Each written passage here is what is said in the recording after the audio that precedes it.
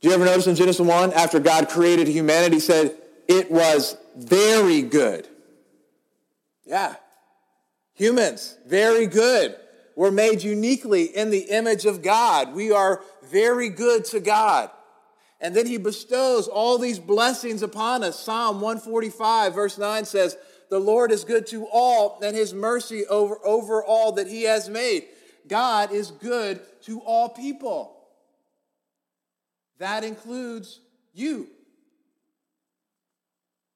Wherever you're sitting out here this morning, you might wonder, God is good to you. And the New Testament echoes this. Acts 14:17 says, yet he, God, did not leave himself without witness, for he did good by giving you rains from heaven and fruitful seasons, satisfying your hearts with food and gladness. Let me ask you, how often do you stop and appreciate how many things, good things, God gives to you?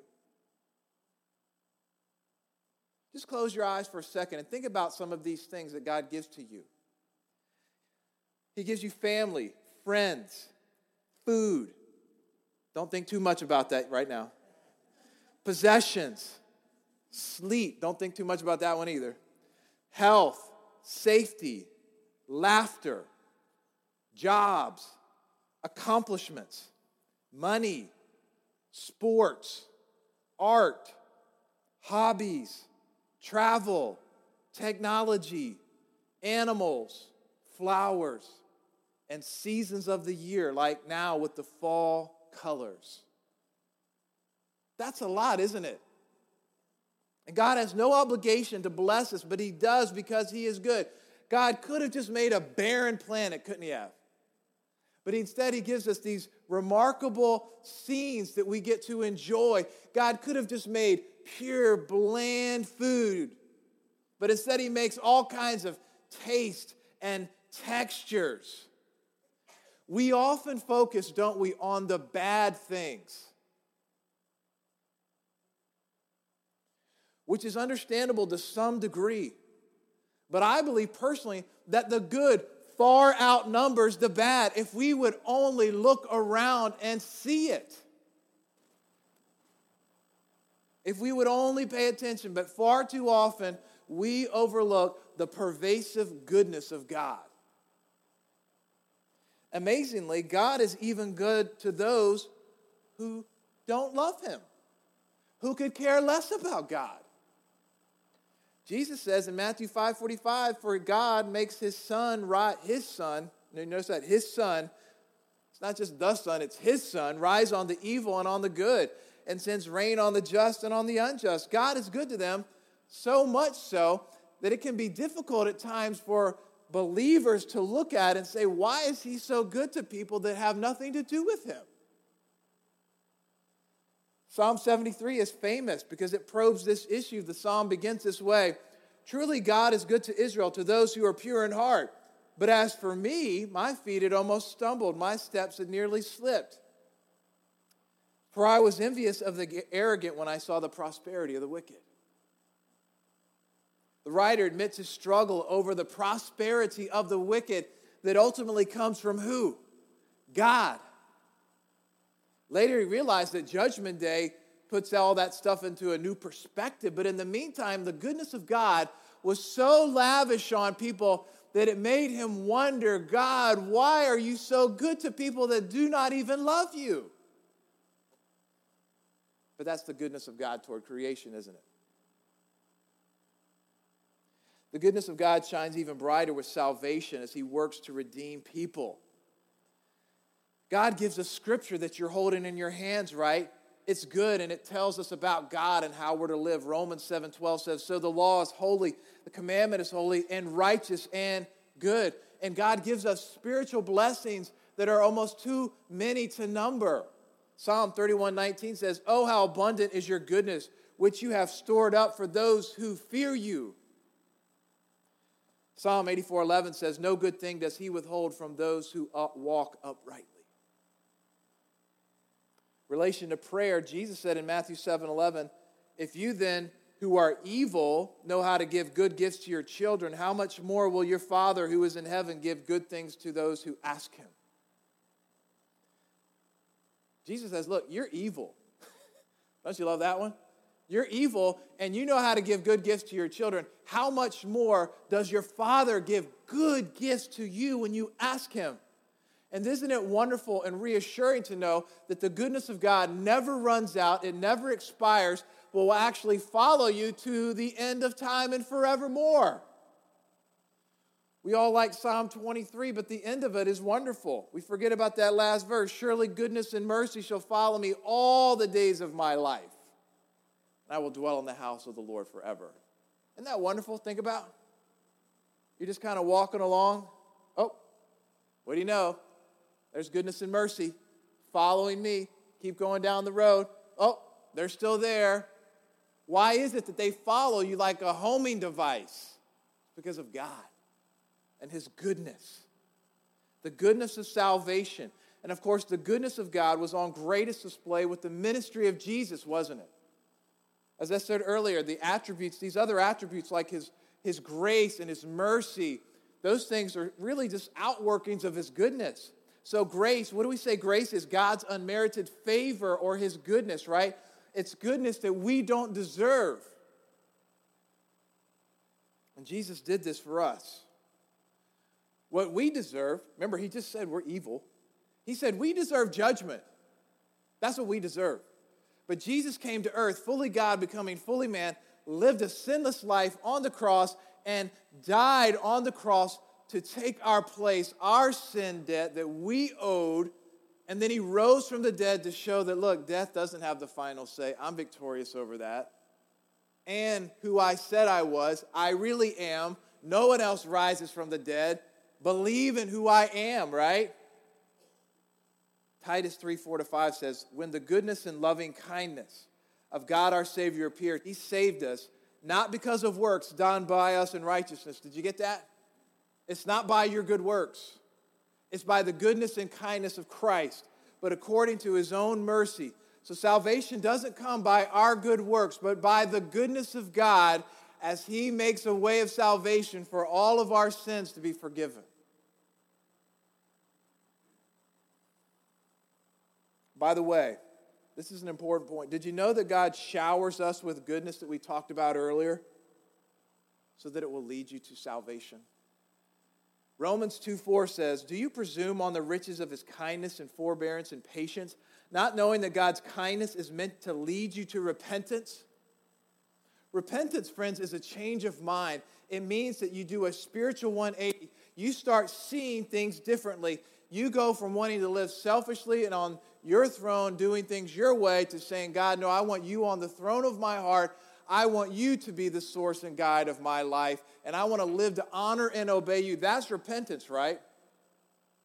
But what he's saying out here is the idea is that we would see how much God has given to us, whether it's natural blessings or spiritual blessings. When we see that, we realize that God is the source of all good, and we realize that we're not entitled to these things, are we? We're not entitled to them. They're gifts. They're gifts. And we also realize that we have trampled on his goodness, haven't we, many times, by instead of being thankful for these things, we sit around and grumble about the things that we do not have.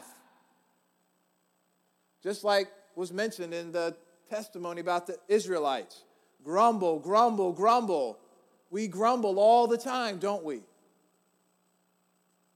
And if that were not enough, we take those good gifts like money and pleasure and so forth, and then we fashion them to our own little idols that become our ultimate, our God substitutes.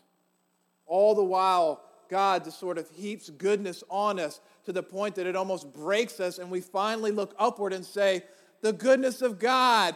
Oh, now I have repentance. Now I see that you are good. Now I want to follow you. That's what the goodness of God is meant to do. Has that reality ever hit you in your heart? That the goodness of God should stir you to repent, to change your mind in how you view God and how you want to honor and live for him, and to believe that Jesus Christ is the greatest display of goodness that we've ever seen, and that you believe him as your Lord and Savior? I pray that it would today. I pray that it would today. Changing gears, though, as we talk about the goodness of God, we have to acknowledge that his goodness is brought under scrutiny by the existence of evil. Even if you and I maybe don't go through great tragedy, the ongoing existence of evil, it can erode our confidence in the goodness of God. Again, maybe you feel that way today. Maybe you wonder if God is truly good as you think about the world that we live in or the things that you go through in your life. God wants you to be in the place, though, where you can say that he is good all the time. But to get there, we might need to address these questions that people have about the problem of evil. What shall we say to it? Well, if you recall from our series on the book of Job, there's not one single reason why God allows evil, but a handful of different reasons. I'm not going to go through all of them for the sake of time, but let me give a couple that I think are helpful for us as we think about these things. First, the existence of evil presupposes the existence of a good God. What do I mean by that?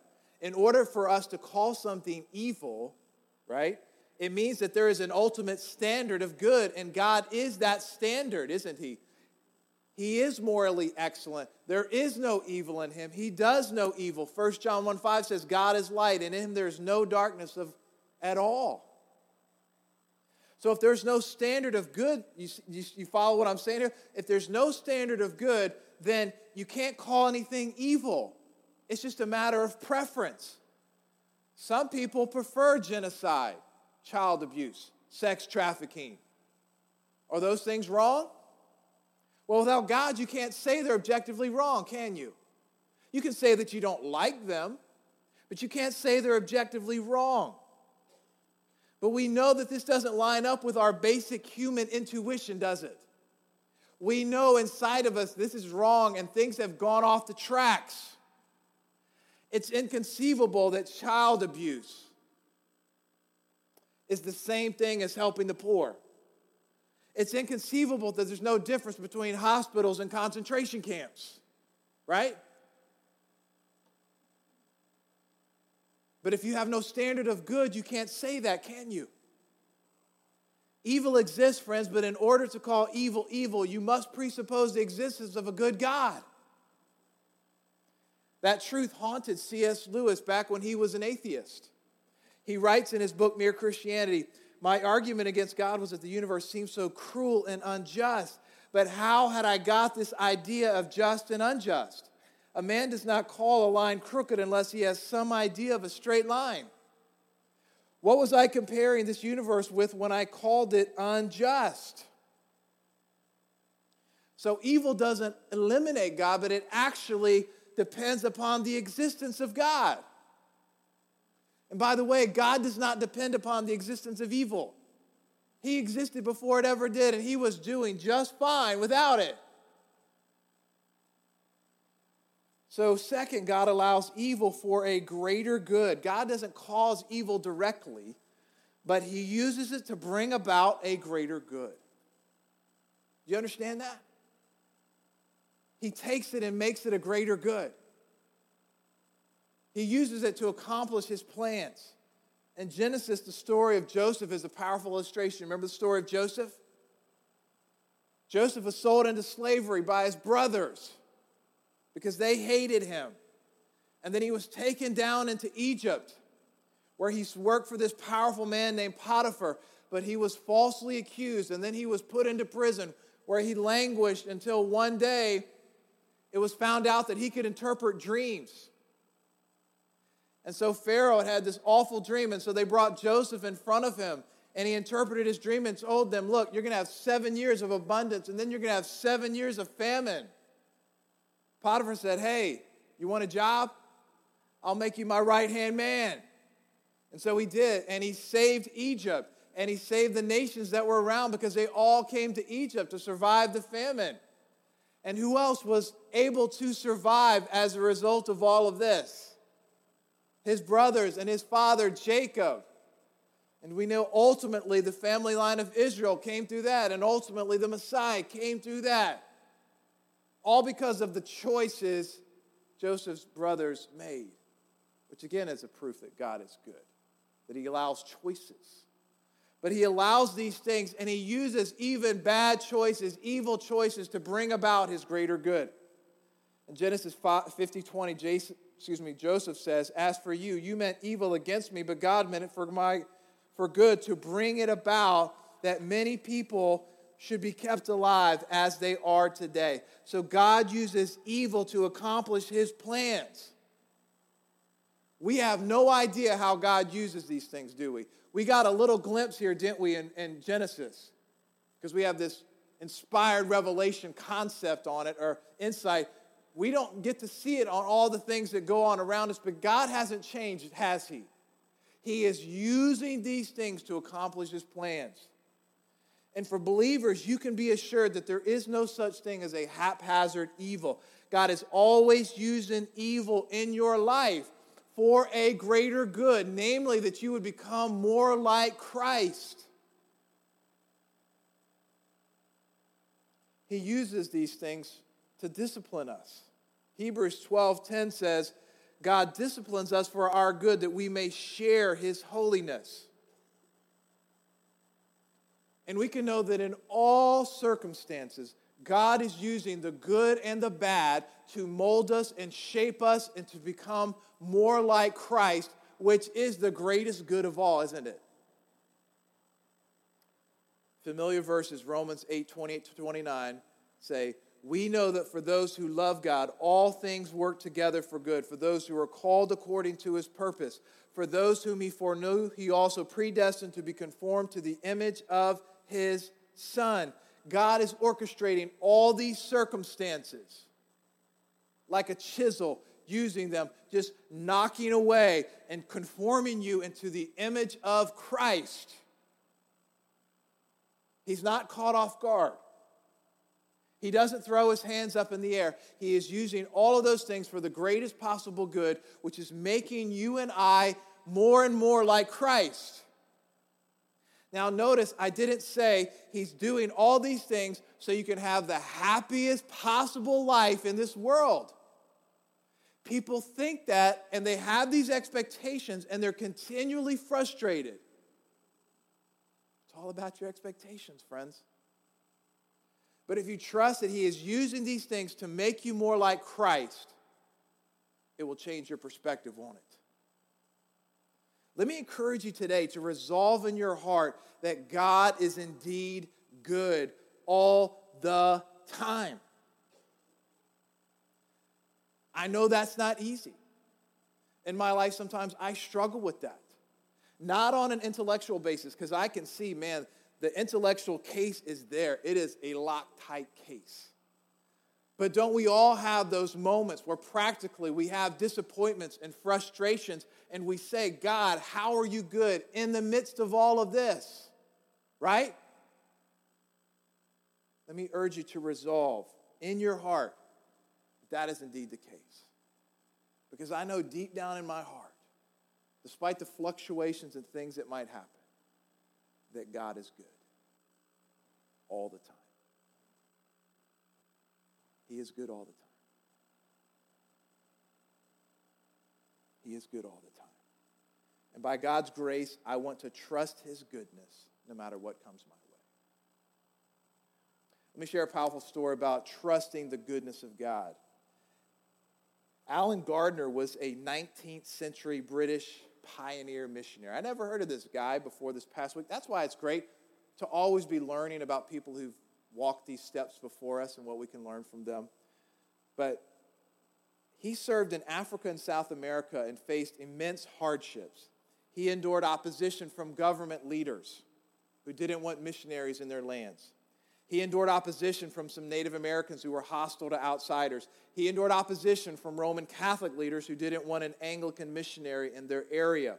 He experienced physical challenges, as you can only imagine, serving in these areas. I think I read he traveled 1,000 miles across South America on a pack mule. Can you imagine? I can only imagine what he went through. So he was faithful, and God used him, though, in these pioneer areas. As an interesting aside, just to throw something out at you, beginning in 1842, Gardner worked among the Native Americans in the lower part of South America. It's called the Patagonians areas, where Argentina and Chile are today. So Charles Darwin encountered the Patagonians during his scientific voyages and thought they were hopeless subhumans. He wrote, quote, "I could not have believed how wide was the difference between savage and civilized man. It is greater than between a wild and domesticated animal." Later he added, "Viewing such men, one could hardly make oneself believe that they are fellow creatures and inhabitants of the same world." Later, Darwin had a change of mind because he saw the impact of the gospel with the Patagonians. And you know what he did? He started attending the annual meetings of the South American Missionary Society and donated to the work there. Anyway, just a little fascinating aside. Going back to Gardner, in 1851, he sailed to the Patagonian region with 6 others. Upon landing, they encountered harsh weather and native opposition, and they made a series of logistical errors. After the course of months, Gardner and his crew died of apparent disease and starvation before help arrived.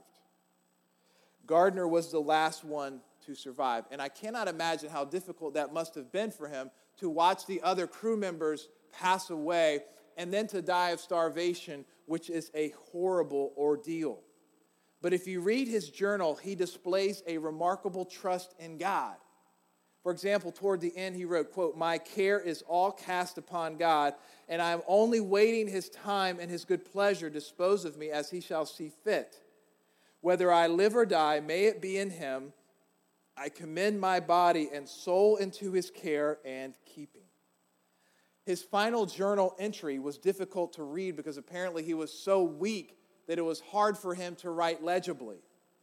But his words were these, quote, "I am overwhelmed with a sense of the goodness of God." I am overwhelmed with a sense of the goodness of God. Yes, friend, the goodness of God can be known and experienced in the worst of situations. That's about as bad as it possibly could get. It is true that God is good all the time. So as we close, how do we respond to the goodness of God here this morning? First, we should thank God. Psalm 106, verse 1, commands us to do so. It says, "Oh, give thanks to the Lord, for he is good." 4 other places in Scripture, it repeats this command to thank God because he is good. I think it should be a regular, if not daily part of our prayer lives to thank God for his goodness, for the natural blessings that he gives us, for the spiritual blessings. I think we should spend more time in our prayers, not just rattling off the things that we want to see happen, which are not wrong. I'm not saying it's wrong to make the request, but to spend more time with an attitude of gratitude, thanking him for his gifts. And most of all, thanking him for the giver himself. I want us to be not casual about the goodness of God, but to take it seriously when we pray, amen? And if this is a challenge for you, let me urge you to repent of really any lingering unbelief or ingratitude or inaccurate views of God, that he's harsh or cruel or indifferent. And those seeds of bitterness that might have been kind of growing in your heart, that today you would say, "I know that's wrong, God. I want to uproot that stuff out of my heart and give it over to you." And go back to that basic understanding that God is good. Forgive me for that. And second, we should imitate the goodness of God. Jesus said only God is good. Only God is good in that absolute sense. We will never be absolutely good. But you know, we can grow in goodness, can't we? Isn't that good to know? You can grow in goodness. 3 John 11 says, beloved, do not imitate evil, but imitate good. Whoever does good is from God. Our lives should be characterized by a growing level of moral excellence, of character, of praiseworthy actions and lifestyle that we live. Galatians 5:22 says that's one of the virtues that we are to display as the fruit of the Spirit, right? Goodness. And like God, we're to display it by the works that we do. Titus 3:14 says, let our people learn to devote themselves to good works so as to help cases of urgent need and not be unfruitful. And the Bible says just like God is good to everyone, so we should be good to everybody. Galatians 6:9-10 says, let us not grow weary of doing good, for in due season we will reap if we do not give up. So then, as we have opportunity, let us do good to everyone, especially to those who are of the household of faith. Amen? Friends, the church needs to be the lighthouse of good. As we do outreaches like Acts 4, as we live in our daily personal lives, God is a good God, and He wants His church to be the reflection to this dark world of a good God and of people who have known that good God. Are you on board? Amen. Let us pray.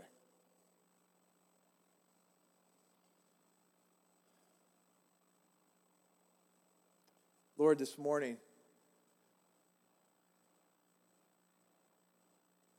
we have heard in song and in word about your goodness.